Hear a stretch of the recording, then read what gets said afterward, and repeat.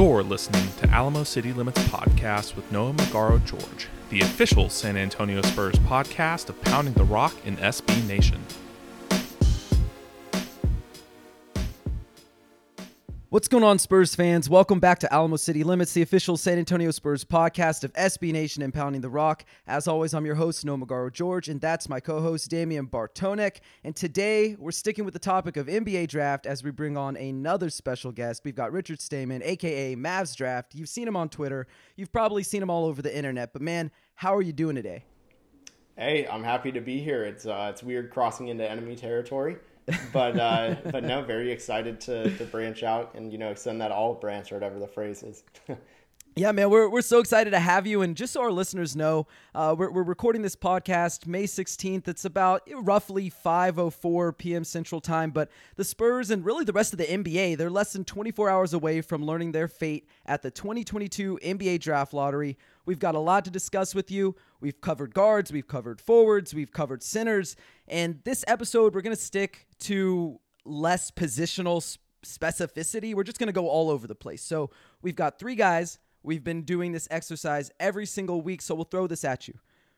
We've got Jalen Duren, Keegan Murray, AJ Griffin. Go ahead and list them just according to that specific group, where you have them ranked, and then inverse order, that's how we'll cover them.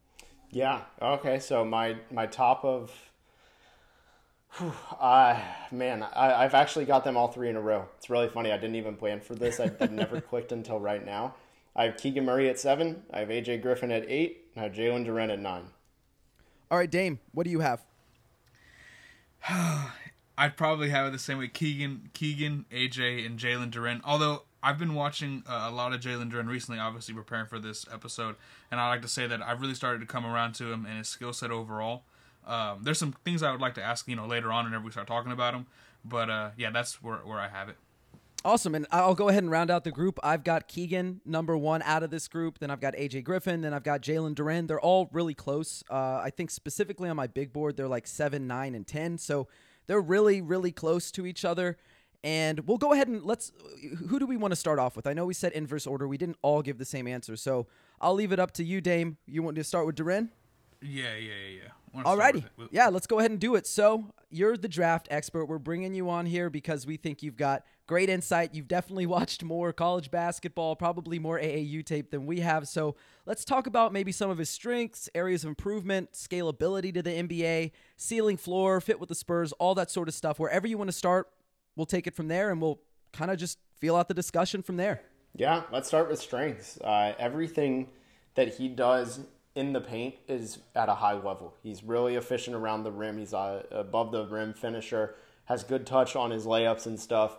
Really good athlete, just helps him explode above everybody else, strong on putbacks, things like that. And then you go to the defensive end, and he's going to be able to protect the rim. He can be a blindside defender. Like you watch Bam Adebayo, who comes out of nowhere. I like to think of that as like a blindside help defender. And you look at that level of impact. He can scale out to the perimeter pretty well. I think he can hold his own. The problem is, I'll get to weaknesses, but he has good lateral quickness, and I think when you talk about what he's going to do at the rim, that's 90% of what his game is, especially on the offensive end. He's also a cutter, and he's really good at pick and rolls. But ultimately, most of the offense is predicated around him finishing at the rim in terms of him scoring. Yeah, I really like Jalen Duren. I don't disagree with anything you just said. I think you gave a really good synopsis of what his strengths are. One of the things, and I wanted to ask you this because I've been frank with everybody who's been on the show, everybody who's listening to it. So I just watch 5 games, like their worst games according to box score on Basketball Reference, and then their 5 best games. 5 worst, 5 best, and then I take notes from there. That's missing a lot of context. But from what I was able to gather, plus the data that's available through Synergy, it didn't seem like he ran that many pick and roll possessions as the roll man at Memphis. Did you feel like that was mostly because of the situation there, the context there, where they didn't really have like a true point guard or a true playmaker? And then what do you make of that heading into the next level? Do you really think like day one with a real facilitator in an NBA offense, better spacing, like this guy will be dangerous immediately, like as a rim runner, lob threat, roll man? What are your thoughts there? Yeah, I think it's mostly because he didn't have a point guard. He runs the floor very well. Guys didn't find him. It was a lot of those kind of things where in transition, it was like, I don't even know. I don't feel comfortable even guessing who the best ball handler and passer was, especially pick and rolls, because I don't think they had a good pick and roll ball handler. And when you don't have that, you're as a center who relies on scoring at the rim, you're not going to look as good. Definitely. And I guess another question I had for you was, I saw that he seemed to be like relatively willing to shoot the mid-range jumper, but I didn't think it looked that good. I don't know if I would call it like a hitch. I'm not necessarily the most, like, I guess, have the direct vocabulary to describe it, but it definitely seemed like when he was shooting jumpers that his arms would like fade from one side of his body over to the other side of his body. I thought it brought like pretty inconsistent results. Do you buy into that ever being like a part of his game? Do you think he'll shoot at the next level? Or, I mean, I don't think it's going to happen from day one. I'm not super convinced he'll ever be a shooter, but is that something you see in his game, and does that affect how you view him as a prospect long term? Yeah, that's something that holds me back from putting him any higher than really where he is now. He took some shots. He took the mid-range, which, sure, I applaud him for, but, man, it's just really not pretty. I don't know how else to really say it kindly, but the jump shot form is gross. He does, in general, doesn't have offense outside of 15 feet, and I don't know if he ever really will. Maybe to that free throw line jumper is the best-case scenario, but I'm not too optimistic in that, and for me, that's why he has to be elite at both finishing and defending to really stick and live up to the draft stock. 100%. Dame, did you have any questions you wanted to ask Richard about Jalen Duren in particular? Go for it, man. Okay, first, dang it, you stole what I was going to bring up about the pick and roll possessions. Because I read that earlier today. He had under like 35 possessions as a roll man, I believe, in college last year. So it's interesting that you brought up the point guard play, because that's something that I heard as well. Another thing, too, about Jalen Duren, I feel is kind of like the biggest swing factor. I think everyone would agree with this. If he actually, develops an offensive game, outside of being just a lob threat and stuff like that, or putback guy, stuff like that, I mean, you're dealing with a player that could be really, really good. I don't know about like build your whole team around good, but in terms of being a secondary or tertiary option, offensively for you, like that's a pretty big swing factor, especially if you're the Spurs, you're picking him at 9. Another thing too, I would like to ask in general, do you believe that he has upside, as a kind of a post player, as a guy that can, have his back to the basket and kind of put the ball on the floor a little bit and score? Do you think, where do you see his role at the NBA level, and just kind of projecting what's like most realistic for you when it comes to, how you see him playing? Yeah, I think ultimately, for me, I don't know how much I trust the back to the basket scoring. I think he's got some of it. At AAU, for example, he was able to use it because he was just so much bigger than everybody. So I don't know how much actual skill he has, because he also didn't do it a ton this year. I think his passing is going to be more of an offensive threat than his actual back-to-the-basket scoring. But a lot of it came out of the post offense, so he would kind of have to develop that post scoring to actually have post passing, because you can't just sit in the post just because you're big. You have to actually be a threat, otherwise everybody's going to play off of you. So I don't know if the post scoring really ever comes along to be more than maybe average. I mean, he can exploit mismatches. That's probably what you're wanting. Yeah, and I guess one of the other things that I noticed with him, I didn't think he had like that great of touch around the rim, and like this is not supposed to be a 1-for-1 comparison, but guys like Jakob Poeltl, or more specifically, I guess a guy like Rashawn Holmes, like he can get up above the rim, he's a lob threat, but he also has that push shot that's really valuable, I think. And I just don't think that Jalen Duren has that sort of touch around the rim. Not on like a little push shot, floater, runner sort of shot like that. I don't think he had a lot of touch when guys were like up in his space. But I mean, I like him. I don't know if I like him for the Spurs at 9. And we'll kind of talk about some of his weaknesses. We'll move on to that in a second. But I'll ask you this question. If you're the Spurs, he's there at 9. Do you take him? I mean, is that a guy who if they take him at 9, that's a good pick in your opinion? Yeah, I think you return good value. He's my number 9 player, so like it's actually pretty 1-to-1.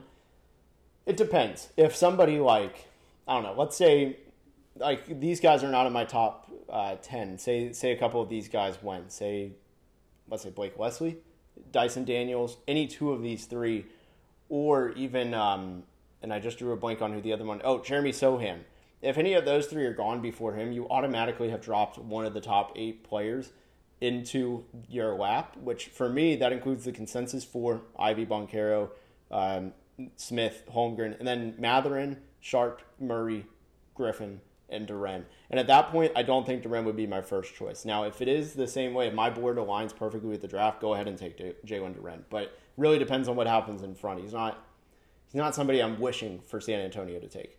Interesting. Yeah, and I guess the last thing before we move on to weaknesses is I wanted to get your feel for him as a passer, because I know you talked about, okay, if he is able to become, some sort of post threat, does he have value as a passer out of the post? I didn't think he looked that good passing out of the post, but I did think he looked really good in flashes. I'll kind of clear that up in flashes as a short roll passer, which I think is really valuable. So where do you think that's really his only value as a passer, is out of the short roll, or do you think he can maybe do some stuff like in high-low action, or even as like maybe some sort of like playmaking hub out of the post? Like I kind of, again, I've only seen 10 games, so I wanted more context on him.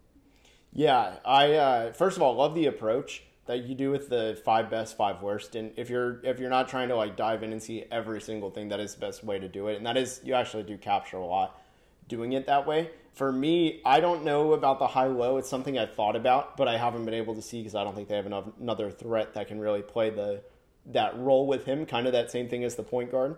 But the passing, he makes the note I have on him, and this is, if you watch the Wichita State game, I think it was at Memphis, he made a bunch of mindless turnovers, and it was like very avoidable mistakes. That stuff does alarm me, but also he should be in high school right now being a recruit for next year. So I sometimes give it a pass, but ultimately I think he sees the floor well. Can he actually decide on what he sees to make the right decision? That's that next step to evolve. So why don't we go from there, because that seems like maybe an area of improvement for him. What are some other areas of improvement for Duren heading into the NBA? Yeah, it comes the feel for the game. I think a lot of it does come into play here. Some of it, like pick and roll defense, there's times where he just doesn't commit, and that very well may be a Memphis issue. But I do wonder what his actual pick and roll defense looks like. That worries me a little bit. The jump shot and offense overall, outside of you get him out of the paint, what's he going to do? Dribble handoff, it's probably his best tool, which kind of scares me. And some passing, of course, but that's pretty much it. It's the decision making, the turnovers, and the lack of jump shooting and I think 2 of those are those can be fixed with maturity. I don't know how fixable the jump shot is. Dame, did you have another question you wanted to ask Richard about Jalen, or do you have a guy who you want to move on to, or what do you want to do here? No, I have one more about Jalen Duren. So defensively, obviously, I think there's a lot of upside around the rim and stuff like that too. When it comes to just perimeter defense, I felt like I saw some flashes there, just kind of his ability to kind of move his feet. Although he's a bigger guy, obviously he's not going to be moving as fluid as like Patrick Beverly or something like that, right? But I think, along the perimeter, he could be a pretty solid defender. What do you think about his just overall defensive upside at the next level? Yeah, I'd agree with you. I think he has really quick feet, and he's going to be able to defend in space and not be a liability. And when you're a big at his size and just height and weight, you're a positive defender most of the time. Now, what happens, what separates him from being an elite defender, good defender, and a bad defender are pretty much the decisions he makes, like whether he's disciplined, things like that. But in terms of tools, he is set up to be a very high-level defender at multiple levels, both inside and outside. And I guess one other thing that I wanted to ask you about, because I'm not sure how consistent this was a problem, but I saw it in both his good and bad games that I watched, was he seems to kind of like drift out of the paint to help a lot, even when that's not really necessary, and then he kind of leaves the basket exposed. And one of the things that I'd read from No Ceilings over on No Ceilings, if Spurs fans want to check that out, they do a lot of good stuff there, but they made this distinction between being a rim protector and a shot blocker. Do you feel like right now he's more of a shot blocker than a true rim protector, or do you really feel like he has a good feel for when to make weak side rotations, when to have good positioning? Where are you on him? Yeah, the way I look at it is right now he's like at this moment it's 50-50, but if he were, for example, to go to Memphis next year for one more season, which he won't, I would be more confident saying, oh no, he's a real rim protector. So that's a skill that's going to grow. It's just where will he grow it is kind of his thing. It's a win or where, not an if for me. So I fully buy the rim protection package coming along. Nice. And then I guess one last thing before we move on. I mean, if the Spurs, they say they take him with the 9th pick, where does he fit in? Like, where does he fit into this roster? Because I guess you would be assuming that Jakob Poeltl is back, right? Unless they try to make a trade surrounding Jakob Poeltl. He's back. He's definitely your starting center. They're not playing together. So is he your backup? And then long term, what does that look like? Are you more infatuated with his upside versus a guy like Jakob Poeltl, who probably is what he is at this point of his career, but like he is very good. Like he's underrated, I think, by a lot of people, but is a very, sturdy starting center, rim protector. What would you do with him if you're the Spurs? Yeah, it's a tough question because I agree. I mean, Poeltl, for whatever reason, just doesn't get enough respect, despite having an entire Wordle spinoff named after him. No, totally kidding. But no, he really doesn't get enough respect. I mean, he can stick with anybody. People see him on posters, and that's pretty much the exposure they have to him. But he's a lot more than just a guy who sits at the rim. He can do just about everything, I feel like, at an average level outside of shooting. I feel like maybe I'm missing something there, but you look at the guys they have 3 guys that played for them this last year, 6'11", or really 6'10", or 6'9", even taller. And it was Zach Collins, Jock Landale, and Jakob Poeltl. Obviously, of those 3, if you're going to pick one of them to be a long-term player, it's Poeltl. Collins is still a buy low, and I get it. He probably actually will come along. But, it's one of those things where it's you're not going to stop picking a talent because of Zach Collins. So, for me, I think they could balance off of each other. You provide insurance. Nobody plays 82 games for the most part anymore. And then also, on top of that, Spurs aren't necessarily playing for this year. They're not trying to be and they are, but they aren't. You know what I mean? They were in the playing game. Yeah. But they're not when I say that, I compare them to a team like Minnesota. They are trying to compete for right now. They have a very good reason to compete for right now, but obviously you know this, and if you're listening to this, you probably know this too. But ultimately, you can have 1 year of that overlap and then afford to make Poeltl an asset. Yeah, Dame, did you want to move on to the next guy, or did you have any more thoughts? No. That was perfect. That was a great place to end because I feel like overall just Duren was someone that, I mean, at 9 it makes it really tough for me to imagine the Spurs to get. Not because I don't think he would be there, but I think there's better options, or for me rather personally, there's options I'd go instead. But I think if you're looking for a high floor option, I mean, Duren makes sense for the Spurs. Wouldn't be the quote unquote sexiest pick, but I mean, he does make sense, and there's definitely some upside to tap into there as well. And I think, as Richard mentioned, he's super young. He reclassified so that he could play at Memphis, so he should, as you mentioned, be a high school senior. He's sort of ahead of the curve in some ways, having played college basketball a year early. You like the physical tools. There's not a lot of guys who come into the league who are 6'11", already 250. This guy already looks really filled out, tremendous athlete. I don't have a lot of complaints, or I wouldn't have a lot of complaints if the Spurs took him 9th. But let's go ahead and move on to the next guy. I guess the next guy we can talk about is, let's talk about Keegan Murray. Why don't we talk about Keegan Murray? Because I think AJ Griffin is top of these 3 for Richard. So we'll talk about Keegan Murray. I like him a lot. He's my favorite of this group. Where do you see him offensively? What are his strengths, weaknesses on both offensive, defensive, and we'll start with the strengths. Yeah, so I actually have Keegan the highest of the 3, but I love, we can still talk about Keegan. I have no issue ever talking about Keegan Murray. He's one of my favorite players I've scouted this year. For me, let's start with the strengths. I mean, I can just go down the list pretty much, and it's going to be a long list. He was so productive as a sophomore with 3-level scoring upside. He could really score from anywhere, really knew how to accelerate the pace, so you won't ever have to worry about him adjusting to the NBA tempo like a lot of underclassmen do. Granted, he's older for his class. I think he's about to be 22. But you look at what he can do with the ball in his hands. He can handle the ball. He playmakes for others to an extent, and he does not turn the ball over at all. He has one of the lowest combined usage to turnover ratios, or highest, I guess, good way, whatever it is. But he has the ball in his hands a lot, and he just doesn't turn the ball over. He rebounds really well. Great in transition. He's outstanding in pushing the tempo. He finishes with both hands. He can handle the ball with both hands. He's a great cutter and really capable as the pick and roll man. Good athleticism. He finishes well through contact. Good skill in the post. And also going on the turnovers. He protects the ball well. And then you get to defense. Great feet. Really just high IQ basketball player on both ends. And he can block shots very easily. So he checks out as a two-way high-level scorer. Awesome. Dame, do you have questions for him? Let's let him fire. Yeah, so I think for me, I want to start obviously with the age, right? So I think there's a stigma. Obviously, we all know this. If you're an older prospect, coming into the NBA, a lot of times that kind of drives people away. But for a guy like Keegan Murray, I felt like he's everything that you would want from an older prospect. just overall he plays the game the way you'd want to. And I feel like everyone says this about, every time the Spurs pick, but he'd be like your prototypical like Spur, right? Like that's the kind of guy you think that they would really, really like. Hypothetically for the Spurs, there's one thing that everyone's kind of thought about is, would they actually try to make a trade depending on where they land to like land in the top 5 or 4 or whatever like that? Let's say they ended up doing so, right? They ended up moving up to like 5 or something. Do you think that would be a smart move for the Spurs? Do you think that someone like Keegan Murray, you insert a guy like him into the into the rotation? How big of an impact would he make for them from day one?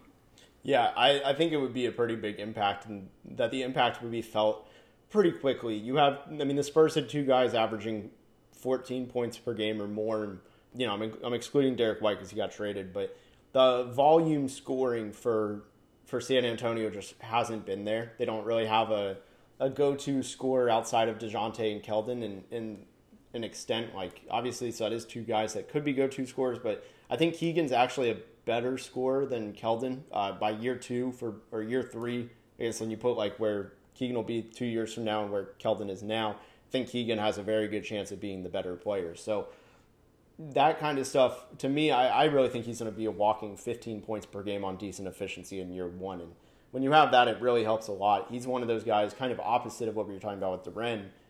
You look at the win-now ability with Keegan Murray, and he's the best value of the 3 that we're talking about. One of the very best, actually, in the draft for San Antonio.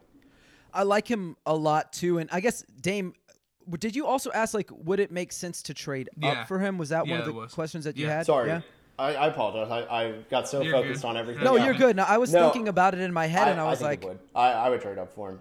Like, San Antonio, if I'm not mistaken, has a healthy amount of assets left, right? Like, they're not really in the negative or anything, right? Yeah, no, they have the 9th pick, the 20th pick, the 25th pick. Oh, yeah, that's right. The 38th pick. San Antonio has like 35 picks this year. Yeah, no, you have no... Yeah. Okay, if I was San Antonio, like, I don't even think twice about it. The 38th pick is probably better than having both the 20th and 25th. There's a very good chance that ends up playing out that way. I would do whatever it takes to get up. If Keegan Murray, even if it's 2 spots, if he's your guy, go and trade for him. I have no hesitation in saying something like that, even though it's a little bit bold. Yeah, I can appreciate you being bold. I don't know if I agree with you there, not because I don't think it would necessarily be worth it. I just was actually working on an article right now that focuses on like what has it taken to trade into the top 5, and do the Spurs have those sort of assets? Now, I think it's context dependent as well. Like, who are you trading up to get? What does the class, like the top of the class, look like? And so I guess for a guy like Keegan Murray, I really like him. I would probably do it. I don't necessarily know that the Spurs have the assets to do that. Just looking at like some of the recent trades that they did to get in even just the top 10, a lot of that includes either like all-stars, high-end prospects, or one of the 2 and a pick, like a top 10 pick in it of itself. So I don't know, like, do you move Keldon and 9 to go get Murray? I would say no. I mean, Vassell, would you consider Vassell and 9? And so I just think I think in this draft, it would be tough. I think in this draft you can get away with just assets. I don't think you ever have to even think about a player being involved. Interesting. Yeah, well, from that perspective, then I definitely would be willing to, or not willing because I'm not the one in charge. You know what I mean? But like, I would be willing for the Spurs to pull the trigger on something like that. I really like Keegan Murray. And I guess one of the questions I really wanted to ask you, because I got to watch more than 10 games for Keegan Murray. I actually really liked him. I watched him throughout the season.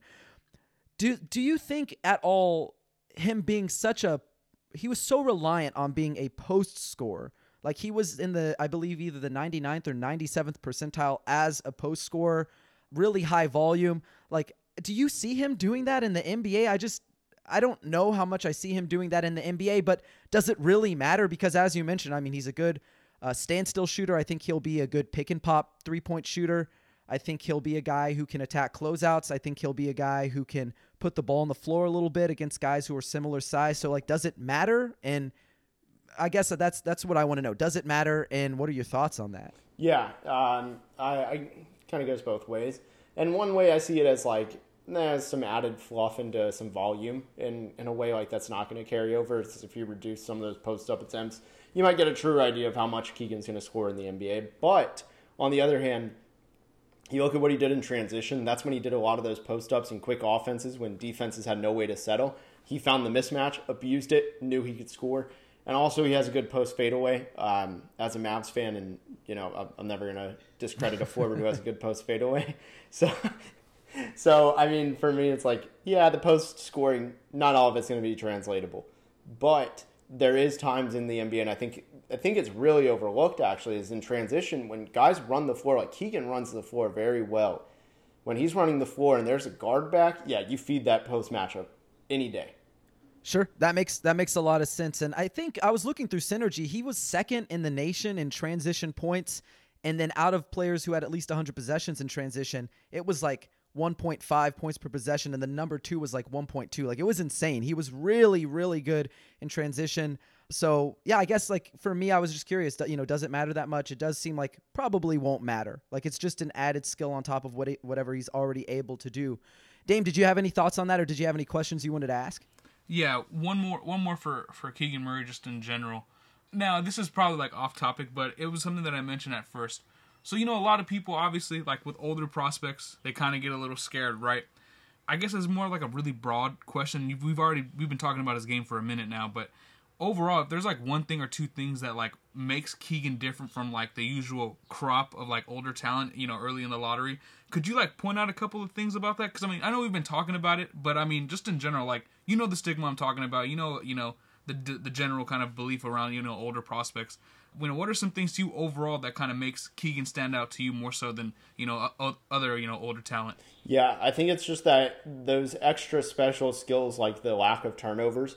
His decision making is very strong because he has when you have the ball in your hands a lot. We saw this with Cam Thomas.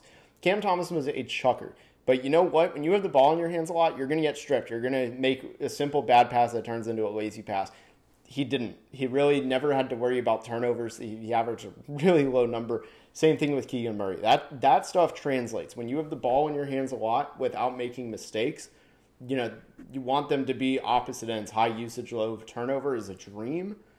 And to me, things like that, I think that's really the defining skill for me that makes me confident that he will translate. And also on top of that, I mean, just like the finishing ability is going to be there. You don't have to worry about developing much of his game. It's more polishing the already above average stuff and turning it into like good, great, all that stuff. There's not really anything bad you need to turn to good.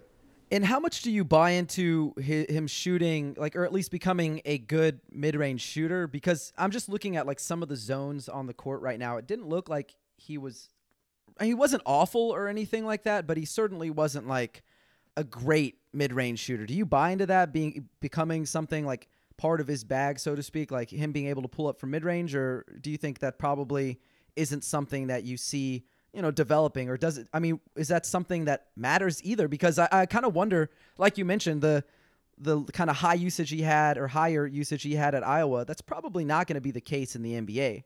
So just curious about your thoughts on those things. Yeah, I think for me, it's like the mid-range for him at the next level is going to be one of two. It's pretty much attacking closeouts, right? If he can get either a hezzy or something, he does a fake step back and goes in, then he's going to take those mid-range shots.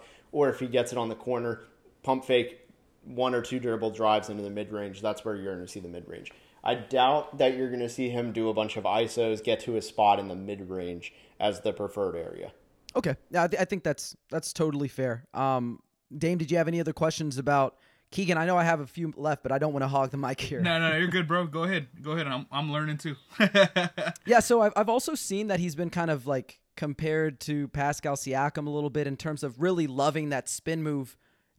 Do you think that's kind of like his go-to thing, like at the next level? Do you think that can be like his go-to move, getting downhill, spinning, finishing? Because he can, like you mentioned, he finishes with either hand. And you can correct me if I'm wrong, but I'm pretty sure he was born left-handed but shoots right-handed. I don't know if that's 100%. I'm pretty sure I read that somewhere, but if you don't know, it's totally cool. That's something that I thought I read. Yeah, I don't know that, but it sounds like it could be true because he looks ambidextrous out there. For me, I don't know if the spin is really good. I don't know if it's like Siakam level, obviously, but I love his Euro step almost, or just really his not gather step. It's like almost hop step to an extent. It's not quite a hop step, but there's a better name for it. I'm absolutely blanking. It's like neither of those, but it's just like a simple like 1-2, keeping the ball high and at a spot the defender can't get to. He does a really good job of just keeping his footwork and while dancing around the defender with his upper body. Nice. Yeah. No, I think you answered my questions that I had about Keegan Murray. We can kind of move. I don't know if we've talked at all about his, weaknesses, so we can move on to that for a second. I don't think that there's like a lot of holes in his game, but if you had to name holes in his game that you think, okay, well, this is definitely areas that are realistic to improve at the next level, what are you going with? Yeah, it starts with movement shooting, I think is one. Just coming off of screens and just being able to simply pop as he's moving one direction would be nice. And then really the recovery ability on drives defensively, it's a little bit inconsistent. Sometimes he's locking up Johnny Davis, the next he's getting burned by Johnny Davis's fifth best teammate. So, which is a wide gap. So like that kind of stuff worries me, a little bit of defensive consistency. Yeah, so I guess I was looking at his numbers, and it looks like he shot 16 of 53 on threes coming off screens. I thought maybe he looked a little bit stiff in that regard, like shooting coming off screens. Do you think that's something that can realistically be improved to a point where, okay, this is a guy who's able to do that? Or do you see him more like, again, not the same exact player, but like a Keldon Johnson where, they're really good standstill, but they're probably not going to have a lot of utility elsewhere? Yeah, I think, he can shoot off the dribble and stuff too, but in terms of being an off-ball spot-up shooter, you're probably just hoping for standstill. Just because, like, the two I remember seeing, he airballed one of them and barely touched iron on the other. So, like, I'm not optimistic on that front. Okay, Dame, did you have anything else you wanted to ask? Yeah, it's really hard talking about negatives for a prospect like this because I don't think there are very many, man. I mean, like I said, it's not even a deal. I mean, you could say this, and I mean this like in the most respectful way, like the saying like the jack of all trades, like master of none kind of deal. Like essentially, like Keegan Murray does like everything pretty like relatively pretty good, right? Like there's really not many like holes in his game, so it's really hard talking like negatively about a prospect that like does so many things really, really well. Like that's just kind of how I look at it. You know what I mean? Absolutely. Yeah. I mean, like, and I think that's why I like referring to it as like areas of improvement, because I think weaknesses almost implies that like they'll never get better at that, whereas areas of improvement means like they might have a good chance, or they might have a chance of getting better at something. And I guess last thing we can talk about for Keegan Murray, and this is not really a real big concern of mine, but it is something that I've thought of. He is a little bit like in between being like a 3 and a 4. Do you think that matters defensively? Because again, you said like, okay, he can like move his feet pretty well. I agree. I just don't know like how well will he stick to guards at the next level? I don't think he's like big enough to really bother guys down low. So, I mean, does he have like a real like defensive position? And again, I know I've asked this question about a lot of things, but does it really matter? Yeah, that's the other thing in my weaknesses is like, yeah, he's a tweener. But like, this is probably the best era of basketball to be a tweener in. It does worry me a little bit more offensively. You hear more, I think, like defensively you want to be a tweener. It means versatile. And he's fine on that front. But like, yeah, the kind of like what we talked about with the post-ups. How much does that stuff keep him from being a 3 or from being a 4 if he can't hit movement shots, things like that? That's the kind of stuff where it worries me. And again, I don't think that causes him to fail like it has many other tweeners in the past, like Derek Williams and guys like him. But it is something where it's like it's a ceiling limiter for sure. And then before we move on, I know I asked this about, Jalen Duren. Are you comfortable taking him at 9? I'm assuming the answer to that question is an emphatic yes. I think we all would take him at 9. But I guess for me, you're taking him at 9. Is he a starter day 1? For me, I think yes. I just don't know why you wouldn't start him over a guy like Doug McDermott. But I'd love to get your perspective on that. Do you start him from day 1 if you're San Antonio? And maybe what does his role look like? What does his fit look like next to a Keldon Johnson? Because that's who he would be starting next to. Yeah, I think he starts.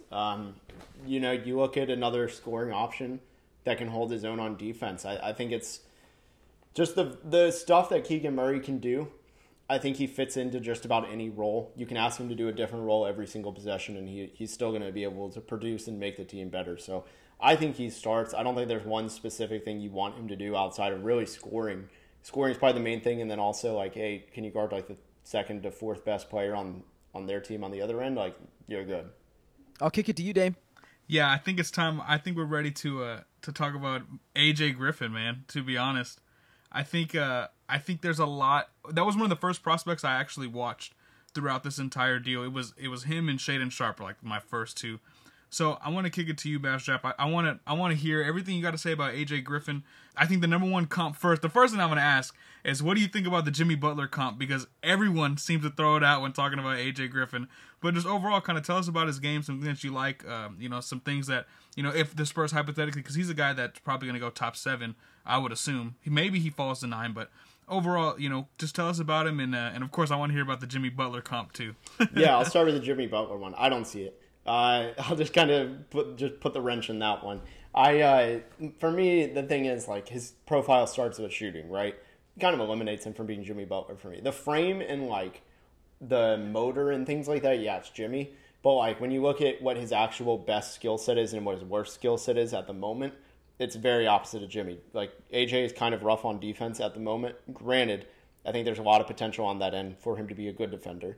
But he's also a very good three-point shooter, like a very elite for the draft class, just polar opposites of Jimmy. So I don't like that personally.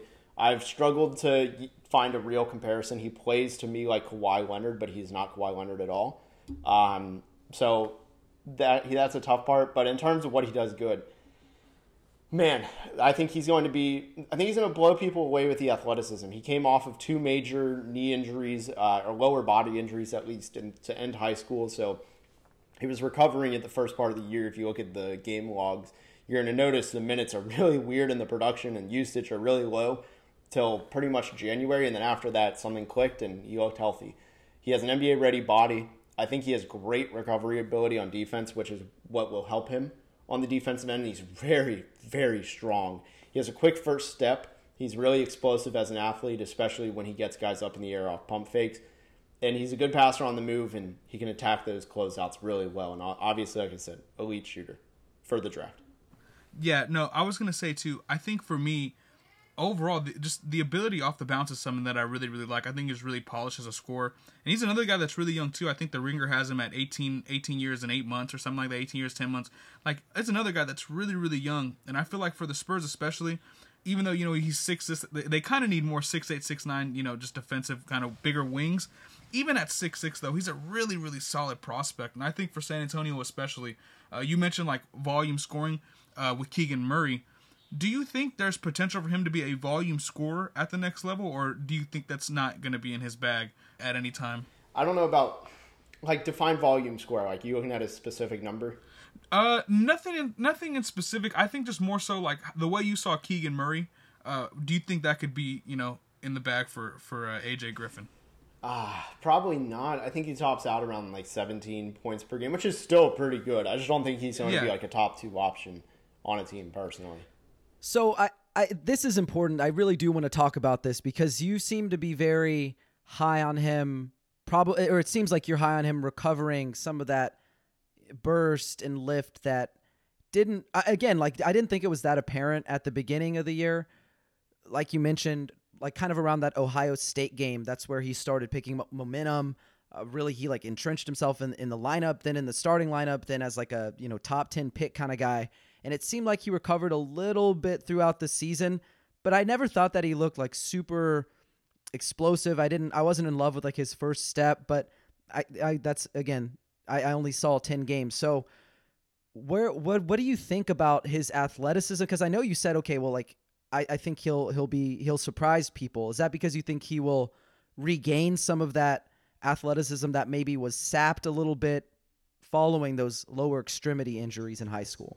Yeah, it's a little bit of the injuries, and then also the fact that the Duke offense was very scattered, I would say, where it was like, I don't think they knew how to properly distribute and space the floor, play to everybody's strengths off ball. When they didn't have the ball, how are they going to help somebody else get better? I don't know if AJ was easy to adapt to in that way for those guys. So it's just a combination of the injuries and just NBA spacing ability next to him. Okay, I think that's fair. And then I don't think this matters that much because I think people had brought it up with Ja Morant, totally different player, but the 2-footed leaping, that's definitely, at least from what I've seen, that's like kind of his MO. Like, he's a 2-footed leaper, but it didn't feel like he really ever finished above the rim that often. I guess that's what I'm worried about most. And we'll talk about his weaknesses in a second. I'll try to stick on the positives for now. The shooting. Really good. As you mentioned, I think you could say, like, borderline historic for a freshman. I know at least according to Basketball Reference, of all freshmen in high major conferences since the beginning of tracking for three-point shooting.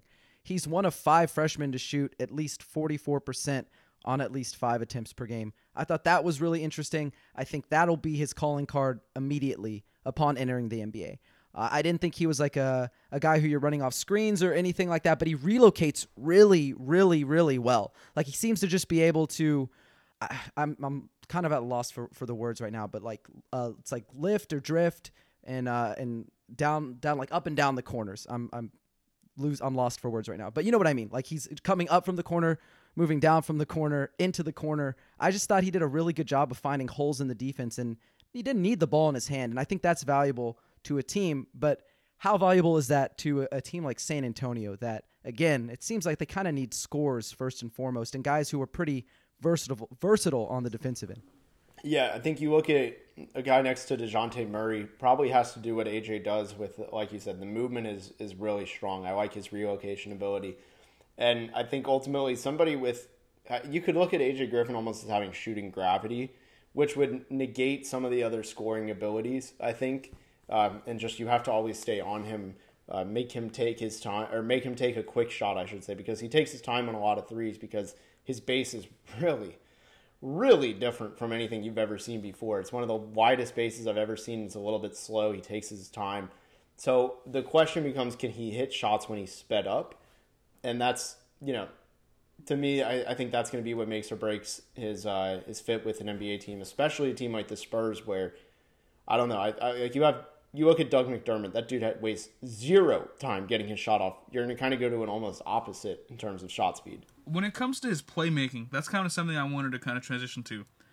Do you think that there's upside for him as like a pick and roll like passer, or do you think that what we're really dealing with here is more of a guy that's a really good shooter, right? I feel like he's a decent ball handler as well.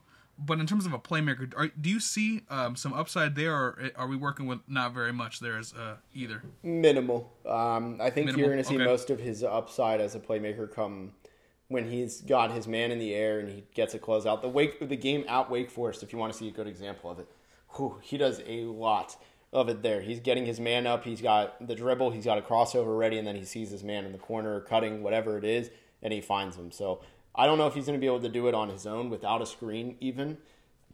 But I think ultimately you're kind of looking at him as an off-ball guy who creates to an extent. Like, you got an option when he gets the ball. He's either going to shoot it, he's going to take someone off the dribble and drive, or he's going to pass it out of those drives. And he does all three of those well. But on ball, you're just not going to get that.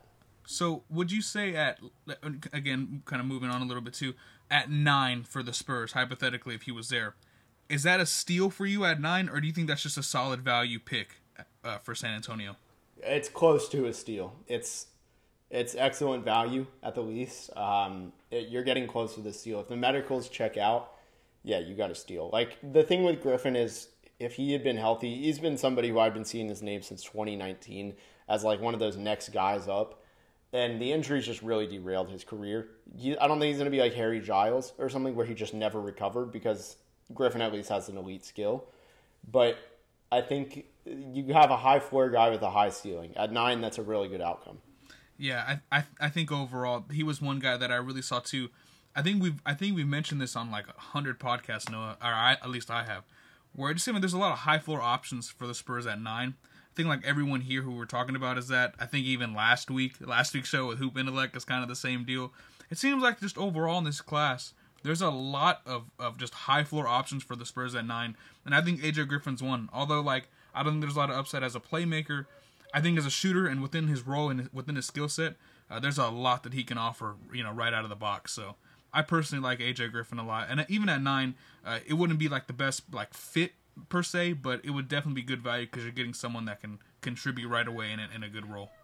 Definitely. And I guess one of the last things I want to ask you in terms of positives about him, as I was going through his synergy data, it really looked like he was pretty good off the dribble. It looked like he ranked in the 95th percentile as an off the dribble shooter.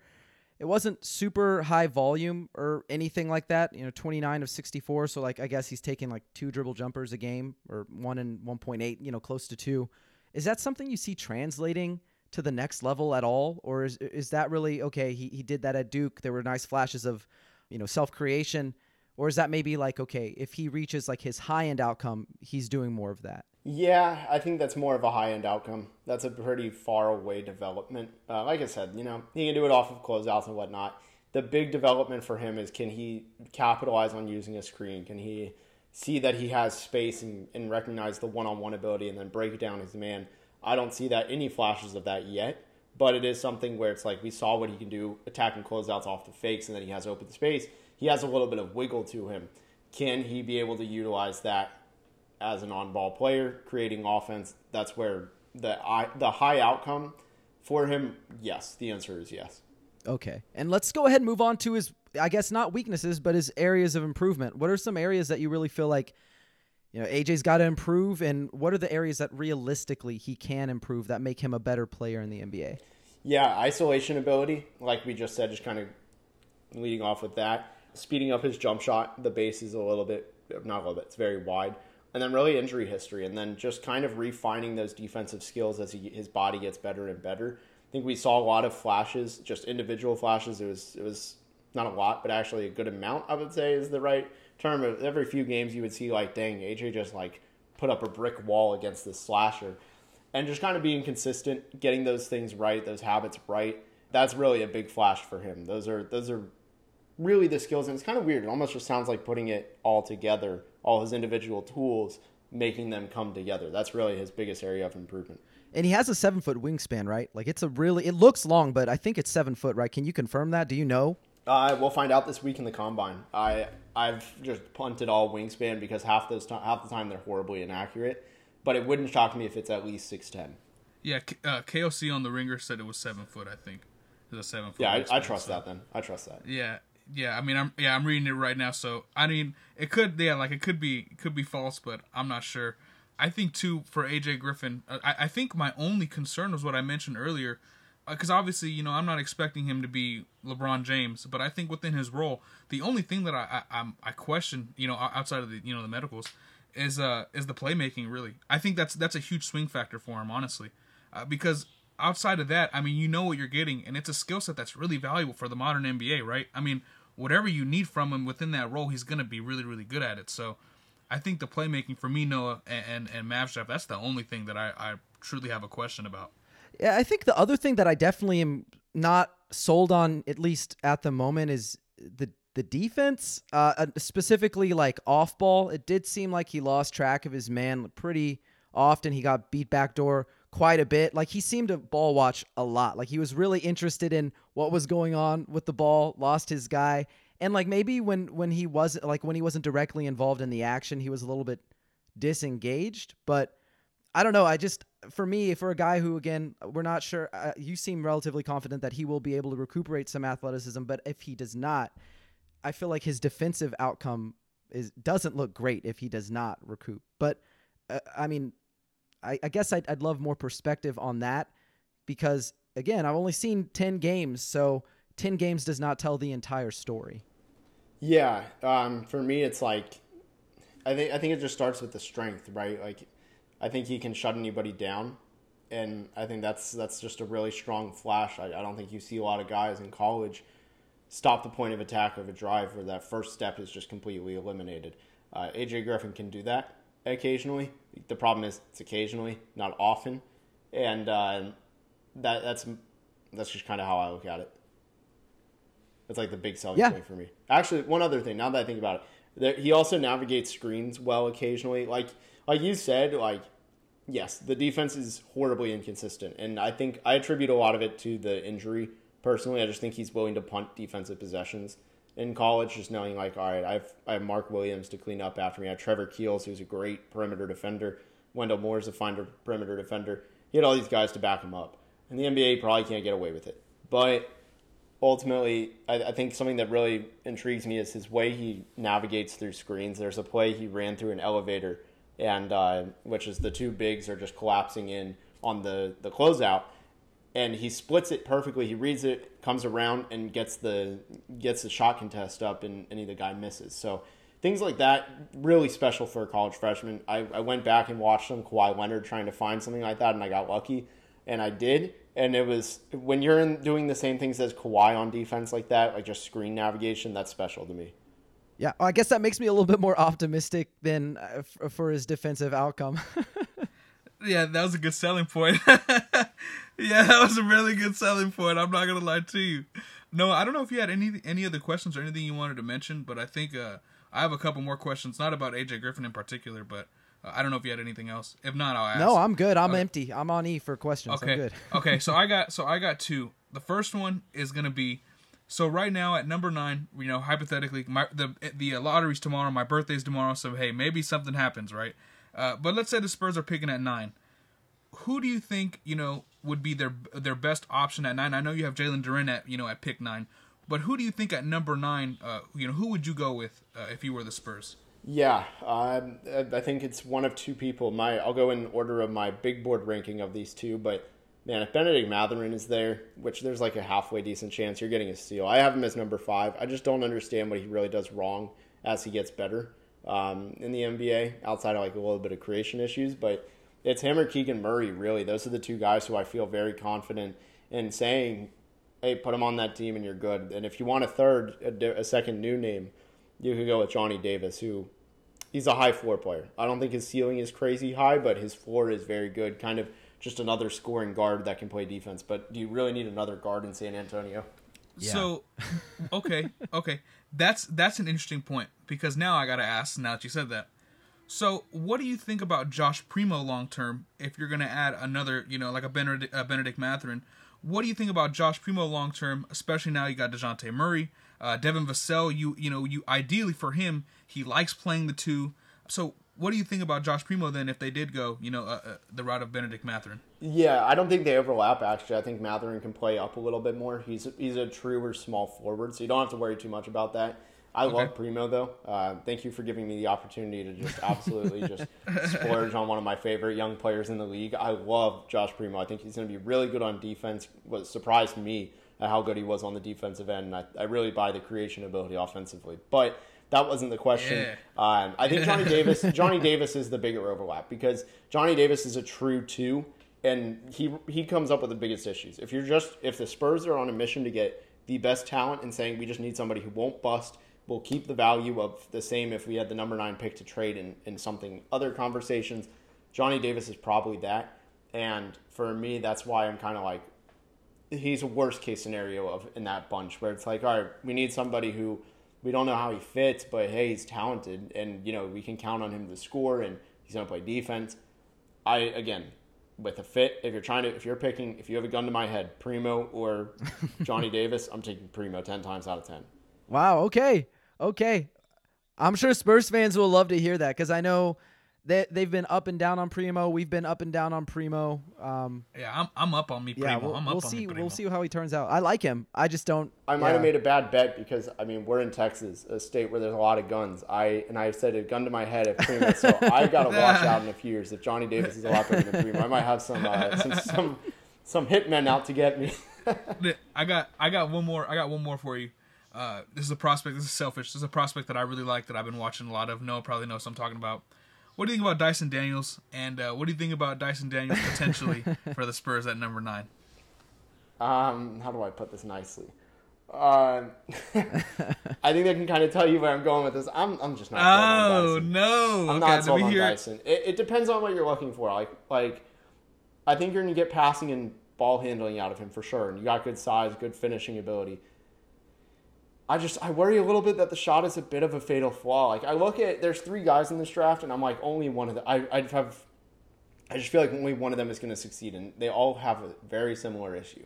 They all handle the ball decently well, 2 of them better than the other, but handle the ball, play great defense, and cannot shoot. And that's Jeremy Sohan, Kendall Brown, and Dyson Daniels. I feel I lump those 3 together, and I'm like, all of these dudes, if they don't shoot, like, they're screwed. Only one of them is going to be able to overcome it, and it's the player I have the highest on my board. I'm banking on Kendall Brown personally, but I don't know if I'd take Dyson Daniels. I'm not a fan of taking him that high. I really worry about guys that can't shoot, that are in the role he is, where the ball is going to be in his hands a lot. If you can't shoot, it negates so much of your other strengths. But I think he's still going to stick. He'll be like a bench player at the minimum. He's someone who's going to be in the rotation. He's not going to be someone that's fighting for minutes at all. That's for fighting for 20 versus 25 versus 30. I'm a little bit iffy on taking him in the top 10. That's fair. It hurts my heart, but I mean, hey, it's fair. Noah's been trying to talk me off the ledge with Dyson Daniels. That's someone that I haven't been into that either. I like him. Yeah. I do like him. I just don't like him that early. That early is, to me, a pretty big like swing on something that I don't really see the shooting panning out for him too much. I thought he was pretty passive as a scorer. I didn't think he created a lot of advantages for himself. So like if you're not creating advantages for yourself and drawing other defenders, I think it in some ways limits your ability to create for others. So I don't know. I love the defense though. And if he is 6'8" versus, 6'6", like the rumors, like, okay, it makes him a little more intriguing, but that doesn't change the fact that I have no idea if he's going to be able to shoot at the next level. So that's the only reasons. Those are the reasons why I'm just like, nah, I'm out on him as like an option at 9. I just wouldn't do it. But I'm not in control either. Like the Spurs are. Who knows? They took Primo 12th last year. Maybe they'll, make your dreams come true. That's what I was gonna say. Dyson That's 9. what I was gonna say. I was gonna say, hey, maybe if you put him on your big board at 30 again, they'll go with him at number 9 or whatever. Like you did last year with Primo. You had Primo at 32 last year. Yeah. 30. What's funny is I was one of the higher ones. I was so scared. This is my issue. I do this every year, and Okay. You bet your ass I will do this again. I am like, oh, somebody needs to take a gamble on this kid. He's good. And they're like, oh, where do you have him? 70. And it's like, all right, Rich, like, what are you doing here? Because I'm just scared to, like, make that splash. Like, even with Donovan Mitchell, I was like, this kid has the potential to be the best pick in the draft. And they're like, oh, okay. I was like, yeah, I'd take him over Alonzo. And I'm like, and people are like, oh, so you have him, like, 2? And I'm like, no, I have him 8 or 9. And I'm like, dang, what am I doing in hindsight? 2 would have been the spot. Like, 2 was the answer. And I'm scared to make the splashes. Like, I think people forget the draft does not go like the redrafts do not ever go 1-to-1. Like players bust, players exceed expectations. Yeah, there's so many variables. Yeah, like you don't know their mindset. You have absolutely no idea what their work ethic is like. Do they grow a little bit? Do they get stronger? What developmental system are they in? Like there's so many factors that go into how a player's career turns out. Yeah. No, I would agree with you too. Actually, the only reason I had Primo 32nd on my big board last year was because I thought, okay, I love the shooting. I think he can defend a little bit.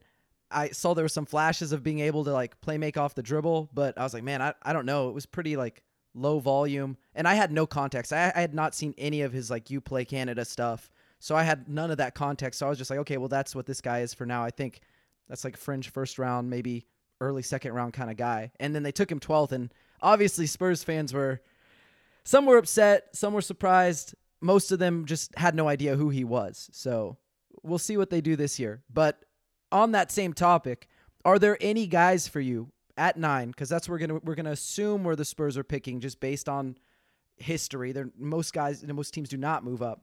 Are there any other guys in this class who you go, okay, I like him at 9. This wouldn't be a bad option for the Spurs. Yeah. If this one's bold. If you're willing to just kind of going off of what the numbers look like, if you just go off of, I think it's the past 2 of the past 3s, we really don't know what 2021, but in 2020, the best shooter in the draft was Desmond Bane. He's already a top 10 player from the draft. He will be a top 10 player from the draft. The best shooter from 2019, Cameron Johnson. He's probably a top 10 player from the draft, or very, very close. The best shooter in the draft this year in terms of like movement, all of it, just mainstream kind of best shooter in the drafts. I'm sure there's somebody better that's like a deeply obscure prospect, but when you're talking about the true best shooter of the first round, it's Ochai Agbaji. And while he does have shortcomings, best shooter in the draft at the wing with good size and athleticism, actually elite athleticism. I saw him 3 times come through TCU. The only time I didn't was COVID year. And every single time I go, oh my God, did his head just go above the rim? And the answer every single time is yes, it went above the rim. He's an elite athlete, struggles to use it on defense, but the jump shot, like, you're looking at a guy who he can hit difficulty threes at a high level from distance on the movement, spot up, one dribble, pump fakes and everything. That's going to yield top 10 value. Like, he's a dark horse. That's funny because my fiance and her whole family, my fiance didn't go, but my fiance's family went to KU. They're big Jayhawks fans. So like every weekend when we see them, we were watching like Kansas games. So I saw a ton of Ochai. I've seen a ton of Ochai over the last like 3-4 years. We saw a ton of his games when they came to TCU. We went to a game at the Allen Fieldhouse in Kansas this past Christmas. So like, Yeah, I like him a lot. I actually have him. Let me pull my big board up real quick just so I don't misspeak. But I have him 14th on my big board. So, like, I do think it would be kind of a bold move to take him because he is older. He is a guy who I don't know how much upside he has, but the floor is super, super high. I do like him a lot. And he does provide a skill that I think that the Spurs need. I still think that, look, I love Keldon. I think he's a really, really good standstill, stationary three-point shooter. And I know that Doug McDermott is like one of the best three-point shooters in the NBA, just in terms of his shot versatility. But like, I don't see those guys working together long term. And I know Ochai is not a forward; he's like a wing. But I would much rather see Ochai playing minutes in San Antonio over a guy like Doug McDermott. And again, I know this kind of comes up every episode where we talk about Doug McDermott for a second, but I think it's in their best interest. Love Doug, like I do. I really like Doug McDermott, but like I do think it's in San Antonio's best interest to find a way to move off of him because I don't know that you want to pay him $14.5 million to come off the bench next season. Yeah, and I mean, you have Mavs draft on, like a Mavs person, like, and you're talking about a Mavs legend, Doug McDermott, so it makes sense. No, I get it, though. He also, he makes McDermott very replaceable. Like, that's probably the number one selling point. Yeah, you scale down because McDermott can play the 4. Ochai cannot play the 4. I think it'd be, unless he's out there with 3 guards, and then he, like, can turn, But, like, under most circumstances, most normal circumstances, he's not a 4. So, like, yeah, you get some Doug McDermott replacement. Definitely. Dame, do you have any more questions, or do you want to start wrapping up? We could wrap it up, man. I think this is a really, really good episode. I really, really enjoyed it, especially the stuff about Dyson Daniels. I just like throwing out prospects that I like, hearing perspectives because Noah gets a little tired of me, talking about Dyson Daniels. So I gotta ask what people are thinking. But thanks for coming on, man. I really, really appreciate it. We really appreciate it. I really, really enjoyed this. I think everyone's going to take a lot of information from this episode. That's for sure. Hey, I appreciate y'all having me. And yeah, I love Josh Primo, and I was thinking, we talked about our being too bold. The only time I was ever bold in my ranking, and this is actually, I swear it's relevant to the Spurs.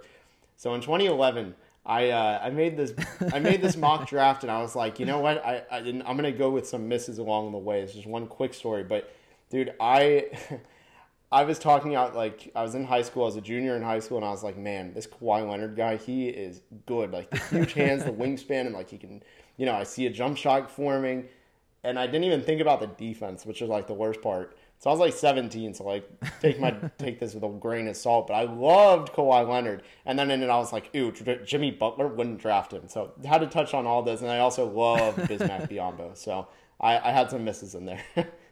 But thank you guys for having me, and even with my terrible misses in the past, I appreciate y'all trusting me on this. Hey, man, we all miss, man. We all miss. I mean, I had Killian Hayes at number 2 back in 2020, man. Yeah, I had him at 4. Like, dude, oh my. See, and that's why whenever we were talking about Dyson Daniels, I was going to mention that. I just didn't, want to get some slander, but yeah, no, I was going to mention too, like, good ball handler, good passer, shaky jump shot. I was like, oh my God, am I falling for the Killian Hayes again? Am I doing it again? But who knows, man? Yeah, man, but we really do appreciate you, taking the time out. We've been doing this for about an hour, so we'll go ahead and throw it to you. This is your time to shine. You can share with Spurs fans, NBA fans, whoever's listening to the podcast. Just tell them where they can find you on social media, all of your great draft content, your NBA content. Go ahead and just throw it out there for them. Yeah, I appreciate it. Everything pretty much runs through my Twitter, @MavsDraft. I promise I'm not like I do hate the Spurs, from an inside perspective. But I'm not like, oh my God, the Spurs suck. And I'm like, you're not going to fanboy or anything. I'll try to be objective. And I give the Spurs credit when it's doing everything and all that. I monitor most teams. But @MavsDraft's the hub. I share anything I do. Scouting reports, big boards, mock drafts, anything like that. And then I also do my own podcast, Locked On NBA Big Board. We have a really talented crew, and we've been able to do a lot of stuff. I'm on it every Tuesday. Definitely check all that stuff out. And I honestly, from personal experience, we wouldn't have had you on if we didn't love your content. So check the podcast out. Follow them on Twitter. Check out the website as well. I know you do scouting reports and big boards on there as well. So really check all that stuff out. But Dame, it's your turn now. Let everybody know where they can find you. Yeah, man. Thanks again for joining us. And yeah, y'all follow me on Twitter @DABartonik. That's @DABARTONK. Y'all already know the deal. A lot of Spurs stuff, Pounding the Rock, Washington Commander stuff for Hogs Haven, Tech State Insider. I do a whole lot of. So yeah, just follow me, holler at me on Twitter, and yeah, man, no, it was really dope. Having another episode, another really good one. So yeah. And you can find me at @N_Magaro on Twitter, MAGARO. You can find both me and Dame on Pounding the Rock. You can check out my YouTube channel. I want to start ramping stuff up there again, so we'll see if that ends up happening by the time we get through with draft season. But again, appreciate everybody who came on, and thank you to everybody who tuned in for this edition of Alamo City Limits. And for those of you listening at home, make sure to subscribe and leave us a 5-star review on Apple Podcasts, Spotify, wherever you get your podcast. We've got an amazing staff of writers over at Pounding the Rock who do a wonderful job of keeping everybody up to date with their favorite team, so check our stuff out. But until next time, Spurs fans, take care.